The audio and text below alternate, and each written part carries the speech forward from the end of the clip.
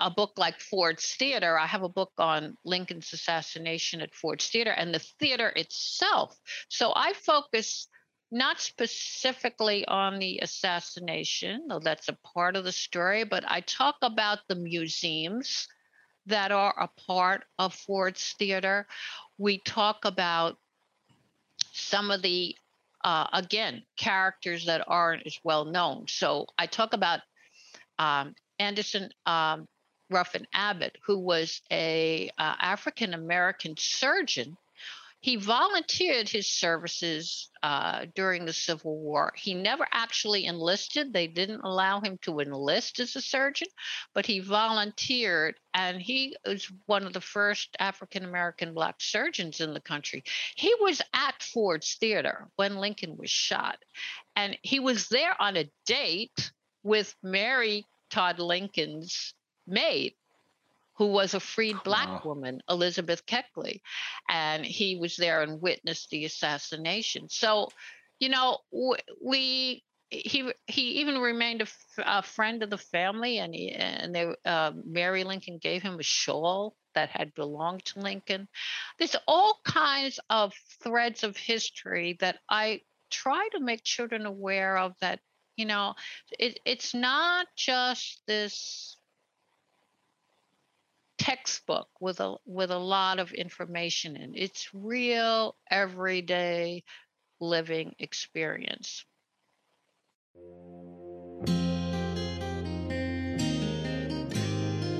To overcome, you must educate.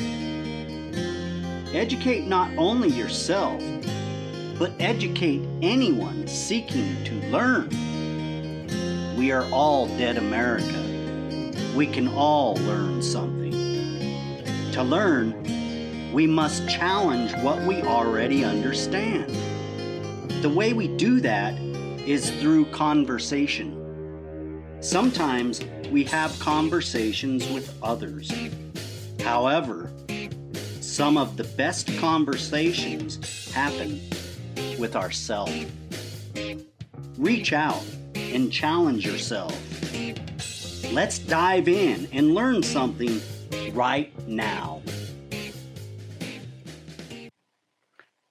Today we are speaking with Barbara Ann Mojica. She is the author of a book series titled Little Miss History. Barbara, could you please introduce yourself? Let people know just a little bit more about you, please. Hi, thank you so much, Ed, for inviting me to the podcast today. And I'm very happy to have the opportunity to speak with your listening audience. I am, as you said, an author, but I am also a parent, a grandparent. I am a teacher with a 40-year career in education. I've worked both with children in the general education setting and with children who have very distinct special needs. So at the beginning of my career, I taught in elementary school, and I realized that there were so many children whose needs were not being met. So I went back to school and I took courses in special education. I got a degree in special education, and I went into that field. I started working with children who had severe needs like autism and Fragile X and Down syndrome. And I learned so much from working with a multidisciplinary staff of speech therapists and occupational therapists and psychologists. And it kind of filled out my career. I eventually became a principal in special education and an administrator to be at the other end, actually getting the services for the children who needed them. So I had a long kind of circuitous career, and when I finally did quote retire, I didn't last very long in retirement. I decided I wanted to keep doing pretty much what I had been doing on a more informal basis. So I started writing a series of books, combining my two loves, my undergraduate and graduate degrees originally were in history. So I've always loved finding out about people and places and why people did the things they did and why they initiated all of these wonderful discoveries that led to the modern world today.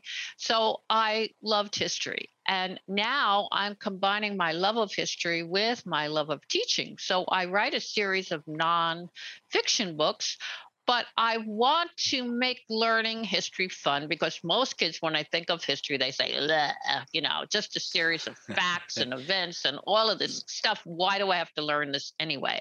And I wanted to show them that history is not a series of facts and events, but it is dynamic and that we are all part of history. So when I speak to children, I tell them you are a character in history from the day you're born, because history is about real people just like us who got up in the morning, who ate, who had to find some way of supporting themselves and their families.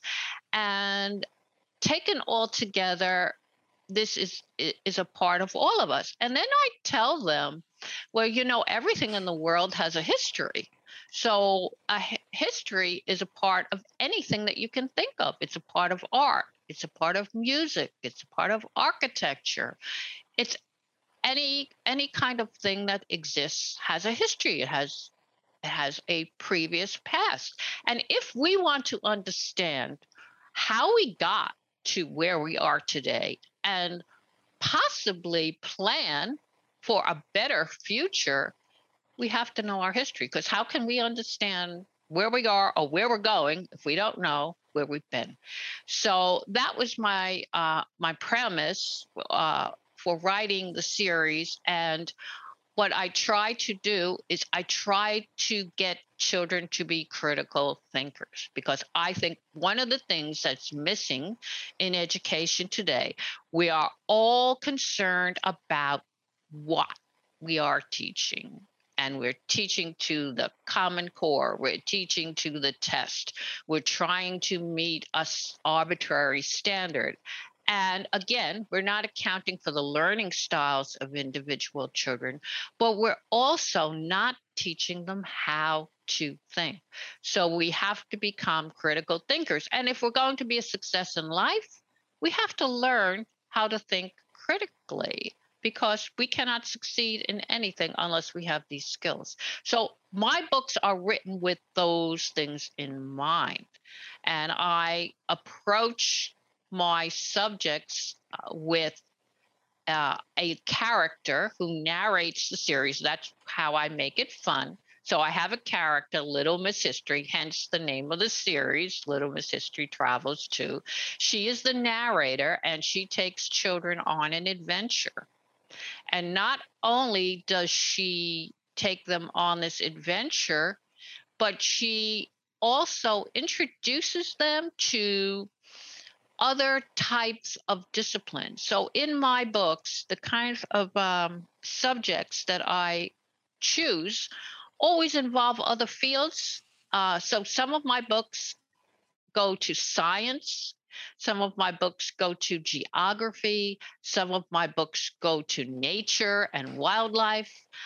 Some of them explore modern day issues, like issues of Native American rights or Blacks in history who have been ignored in the past and their stories might have been hidden. And I always try to bring those people and issues to the forefront. And my character is a incarnation of a past life of mine, because she's a younger version of myself. So my illustrator created her based on me, and my illustrator does know me well because my illustrator happens to be my husband, who has been an artist since the age of 5. So she wears these rose-colored glasses because she has an optimistic view of the world. Sees the glass always half full rather than empty. That's another thing in education we sometimes don't teach children to be positive thinkers. We're always teaching them to look at the negative side. She wears these hiking boots because she's wearing kind of a park ranger hiker's outfit. And I used to love to hike. The large boots are in memory of my dad, who had huge feet. So that's a little bit of my family in there. And I love to travel. So all of those things are an incorporation of my interests and a little bit of me in the book. So she takes them on the adventures. She asks them questions. My books are kind of interactive because I bring up these issues and people and places, and I ask children's opinions on things throughout the books. And when I do have the opportunity to go into the classroom, I get garner my discussions with this in mind, and I try to elicit the children in those discussions. So that's just a little bit. So do you have a favorite book that you've written, or are they all your babies? Well, that's kind of like asking me which one is your favorite child. Exactly. I have some that are I would say I was more enthused about than others. I love the Sequoia National Park book, and because that one involves,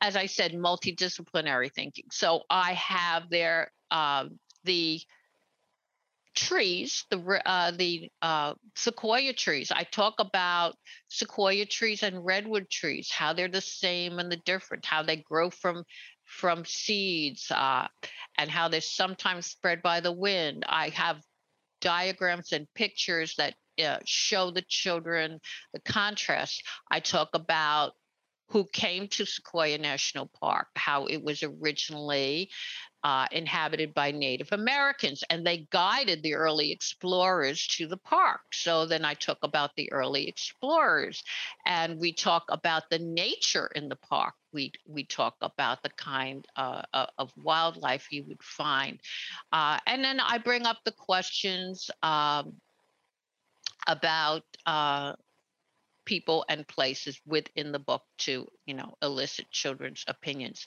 And we also talk about the pollution, because it's one of the most beautiful parks, yet it is the most polluted park in the national park system. And they sometimes post a sign that it's unhealthy to breathe the air here. In fact, when they hire people to work there, they give them this warning ahead of time that there is and sometimes a normal amount of pollution. So I talk about that, and I ask the children, well, what do they think about these problems? The pollution is caused because it's in the industrial valley with all the trucking routes and the freight lines, and I even have a little Miss History wearing a kind of gas mask to really illustrate the point. So in my books, that we use multimedia. So Little Miss History is that character that's hand drawn, and she's in many of the episodes, the pages. But there are also in almost all of my books, with the exception of a few, like the North Pole, which I have not personally visited, we use actual photography. So we visit the sites, we take photographs. So it's a combination of portraits of people, photography, and mixed media. So that's another thing that I think makes them more appealing to children. It's a mix of the old and a mix of what technology we now have in the modern world as well. Yeah, very interesting what you've done. I noticed you go through battleships. You have one on Hyde Park. Hyde Park is very interesting, and what Roosevelt actually did there. So, how do you come up with the book's subjects? Like, do you have a whole list of them, or do they just come up and hey, I'm going to write a book about this? Well, How do they're you come up with the mostly material? a combination of, some of them are iconic historical sites that would be recognizable to everybody, like the Statue of Liberty and Mount Rushmore.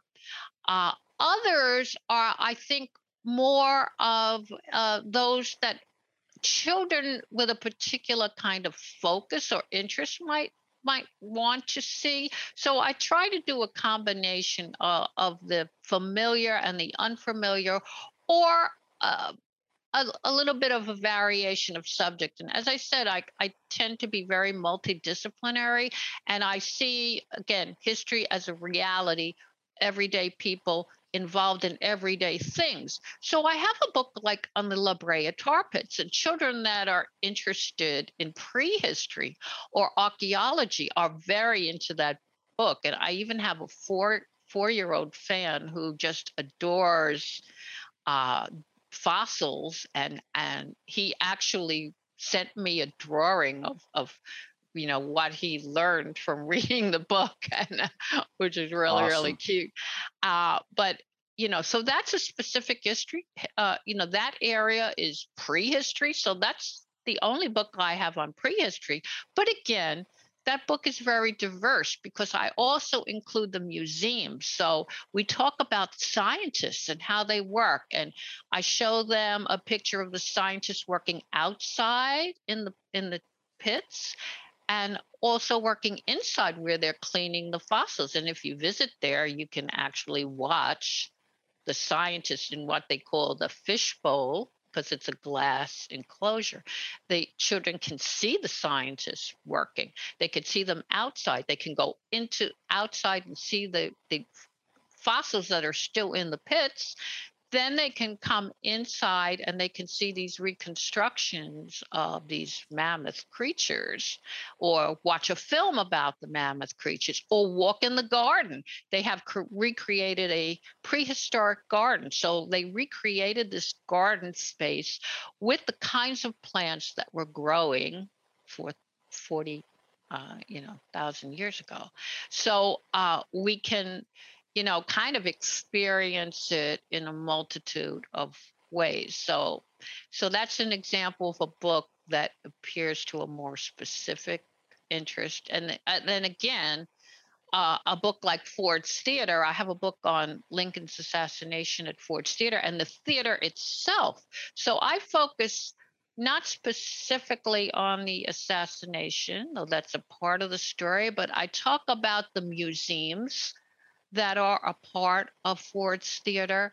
We talk about some of the, again, characters that aren't as well known. So I talk about Anderson Ruffin Abbott, who was a African American surgeon.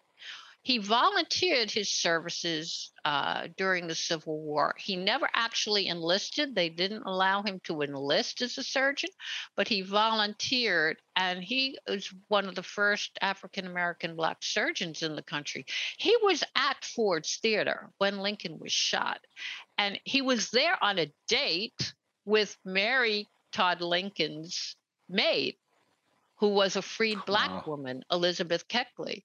And he was there and witnessed the assassination. So, he even remained a friend of the family, and Mary Lincoln gave him a shawl that had belonged to Lincoln. There's all kinds of threads of history that I try to make children aware of, that it's not just this textbook with a lot of information in. It's real everyday living experience.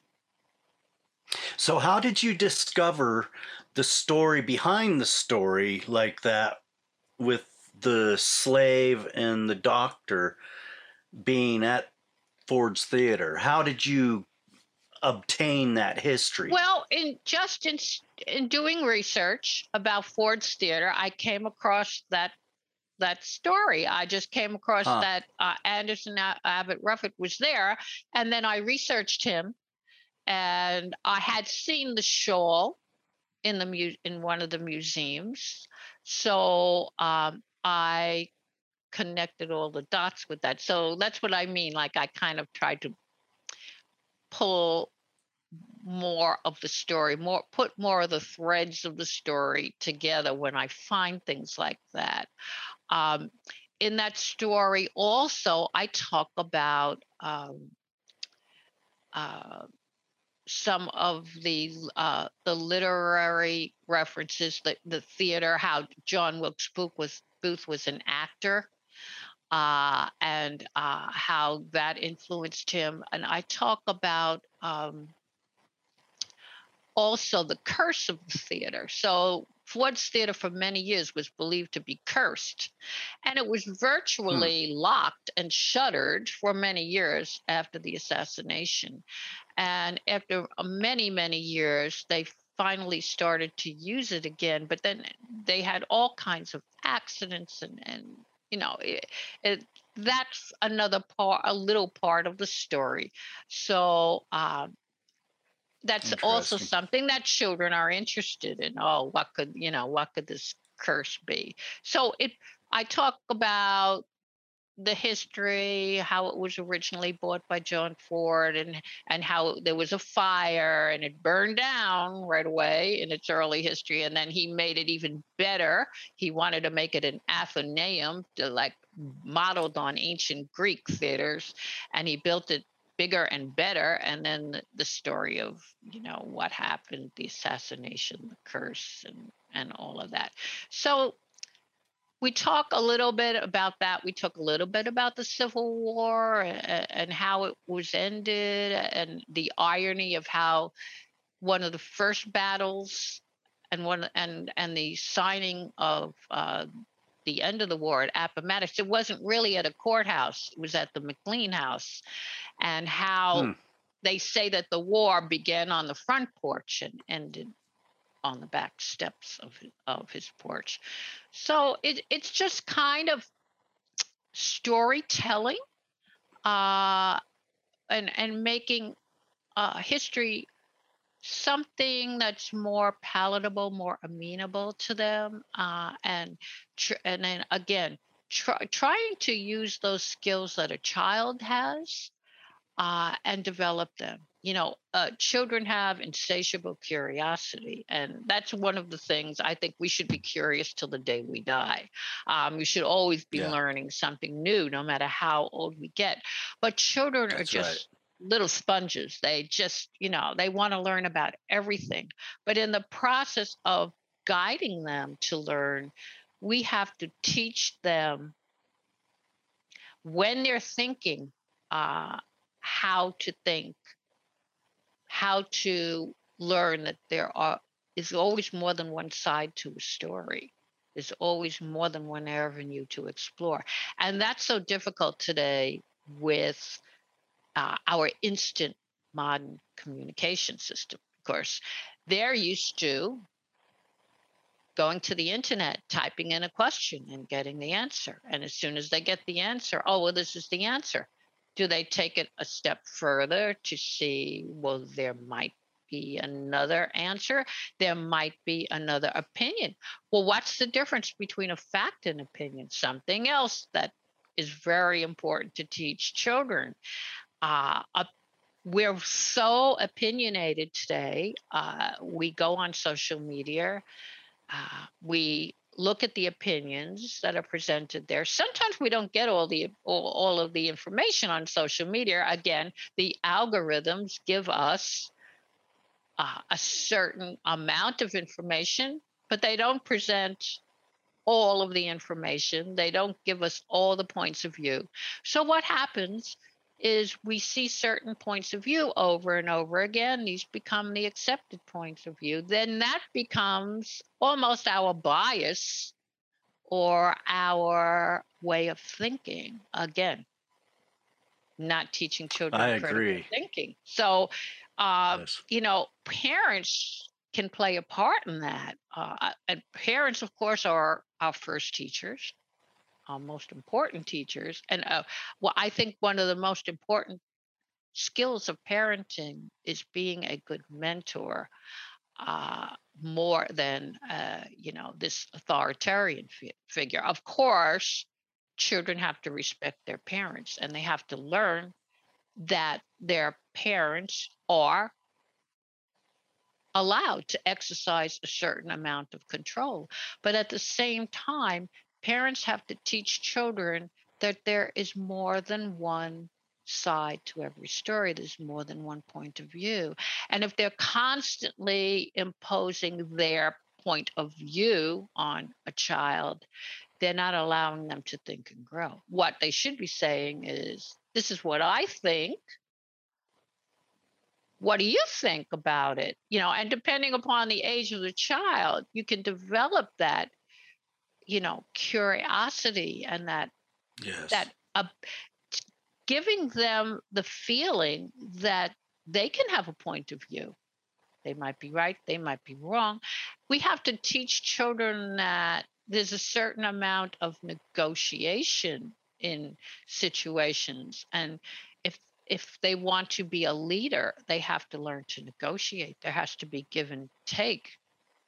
And I think parents have to show that with their children. I mean, not that you're going to negotiate every little issue, but at times you can ask the child, well, I think you should do this, but can you give me an argument for changing my mind? For instance, suppose a child wants to go to a sleepover party, or they want to go to a party and they want to stay out later than they're normally supposed to stay out. You could ask them, well, can you give me a good reason for that? Oh, well, because everybody's going to be going to the movies, and then they're going to come back to the house and they're going to have pizza. And after that, all the children are going to go home. Well, then you might want to rethink, well, maybe in this one instance, you can stay out a little bit later.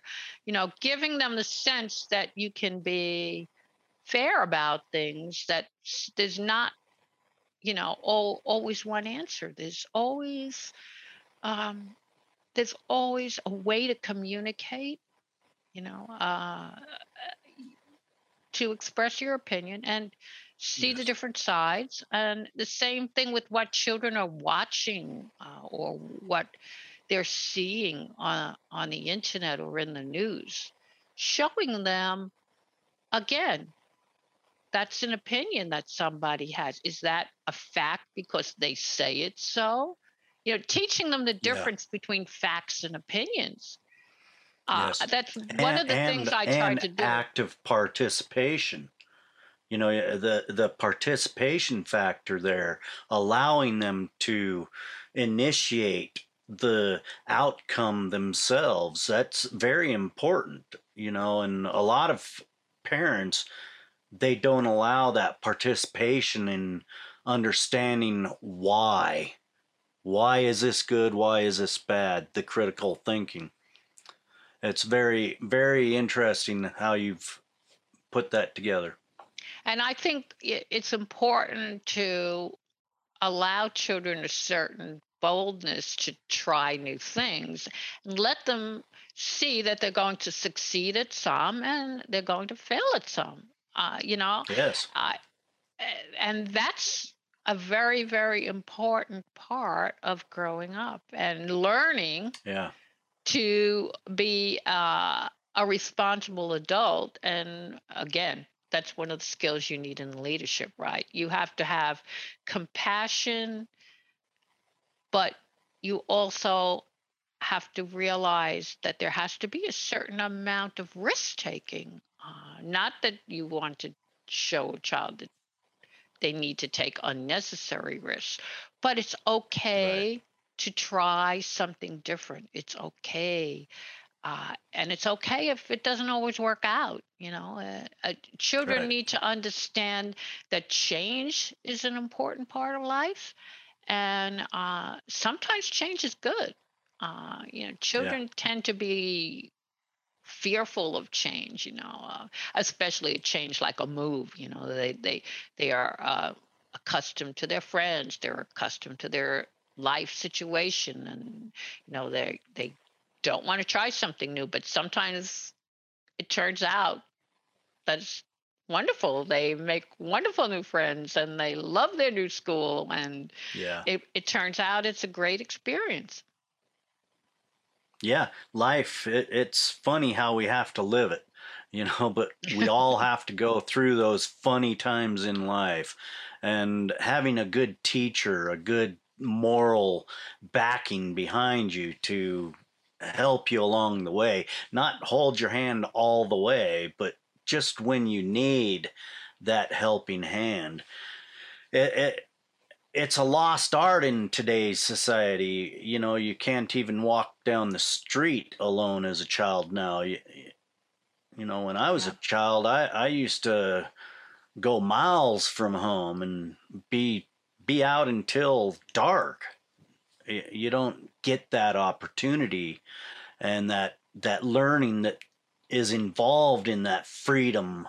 It's just something that is missing today. And that's unfortunate, because that freedom of going out and observing, learning for yourself, and not having somebody there to hold your hand all the time, that's when you're going to really learn that critical thinking and, the rights and the wrongs. Is this going to hurt? It might. So, yeah, I really enjoy what you brought up there. I think learning lessons in life, it's not always easy. So, what do you have coming up for people next, Barbara? Well, as far as my book series, the next book will be Thomas Jefferson's Home at Monticello. So we'll be exploring his home, the fascinating roles that he played in history, in addition to being president and writer of the Declaration of Independence, his experiences with African Americans and the Black culture, and how there is a very interesting project going on doing oral histories with the descendants of Thomas Jefferson. And he had, again, like most people of the age, he had a very complicated uh, structure of thinking. He was a talented architect. He was, again, had a great interest in farming. Uh, a part of his culture, the way of thinking at the time, the Southern gentleman, and his experience with the plantation system. Again, he was a complicated personality with that as well. We talk about what happened to Monticello through the ages, how it changed and evolved. We talk about people and the issues. We talk a little bit about some of Jefferson's influences in other parts of our history, like the Smithsonian Institution, his relationships with other people of the time, and so on. Uh, I have other drafts of books already in progress. As you mentioned, I do have some books on military history. I find military history fascinating for children because, again, it involves, usually when I'm talking about military history, I'm talking about a whole series of issues that involve not just the United States, but world history. So I have a book on the Intrepid. The Intrepid is a museum today. It took part in in World War II, the Vietnam War. It took part in the space age as a recovery vessel for capsules. Took part in anti-submarine warfare during the Cold War. It has a whole plethora of issues. Children that go to the Intrepid can have a very hands-on experience with history because they go to the Explorium, where they can get into a helicopter that was used during the Vietnam War. They could see a space capsule that was returned. They can see the Enterprise space shuttle on the flight deck. They can look at planes from World War One and World War Two. They could see movies of how life was then. Again, it's a very multidimensional experience. So I have a book on the Iowa, the battleship Iowa as well, which has a unique history. I'm going to do a book on the Slater. The USS Slater is the surviving destroyer of World War II, and that also has a very, very unique and complex history. And you can still visit it today. And that is a wonderful experience. There are a group of volunteers who are restoring every part of it, and it is fascinating. It's a view into everyday life, and how it would have been, because the destroyers during World War II were protecting the merchant marine, they were protecting the military, and they were such an important part of our winning the war. So that's another fascinating experience. I am teaching a lot during COVID, when I wasn't able to get out into the classrooms at all or do book events and get out and meeting children. I did a lot of videos. So I have teaching videos for parents and teachers on my YouTube channel. I have videos of history for kids told by kids, and I have videos on the national parks and different aspects of history, what's a fact, what's an opinion, how you can tell the difference, how you can be little videos on how to be a good citizen. So all kinds of teaching videos. And on my blog, I review literature, family-friendly books. So books for toddlers, preschoolers, elementary age, all the way up. I do book reviews and provide lists of things that I would recommend. So I have tips and tricks on my blog as well. And I'm active on social media, again, sharing advice. Pinterest. I have Pinterest board for parents and teachers, and um, I share all kinds of things on my Facebook and Instagram. So I'm just trying to provide all kinds of opportunities for children to develop their critical thinking, and aids for parents and teachers and even authors. I share a little bit of my experience as an author, and some tips for authors as well. That sounds exciting. So, do you have a call to action for people? Yes, become a character in history today. My little character has a famous her favorite quote is, "If you don't know your history, you don't know what you're talking about." And I think people should find out more about history as our legacy, our foundation, our culture, our way of thinking. I have a little article on my blog, 14 reasons you need to understand history, and that kind of encapsulates some of the things that we're talking about. And I would be glad to send that to anybody who's interested, or any of my resources. For that matter, anybody who wants to contact me directly, they can click on my blog, littlemisshistory.com, and there's a direct contact form, and I would be glad to provide them with anything that they think would be useful to them. All right, and that was the next question, how to get a hold of you. Is that the best way on your website? Yes, on my website, littlemisshistory.com, I have the books, little snippets of information about each one, where you can buy them, what people have said about them. I have links to my blog where you can get the reviews and the articles. I have linked to my YouTube channel where you can connect with the articles. And there are links to everything else, my Pinterest, Instagram, Twitter, and so on. So just pretty much go to littlemisshistory.com, click any of those, or direct contact me through the contact form. Barbara, it's very fascinating and exciting what you're doing, and I think it's very helpful in the world today.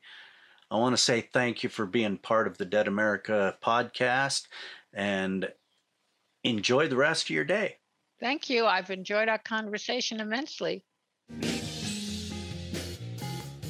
Thank you for joining us today. If you found this podcast enlightening, entertaining, educational in any way, please share, like, subscribe, and join us right back here next week for another great episode of Dead America Podcast. I'm Ed Waters, your host. Enjoy your afternoon, wherever you may be.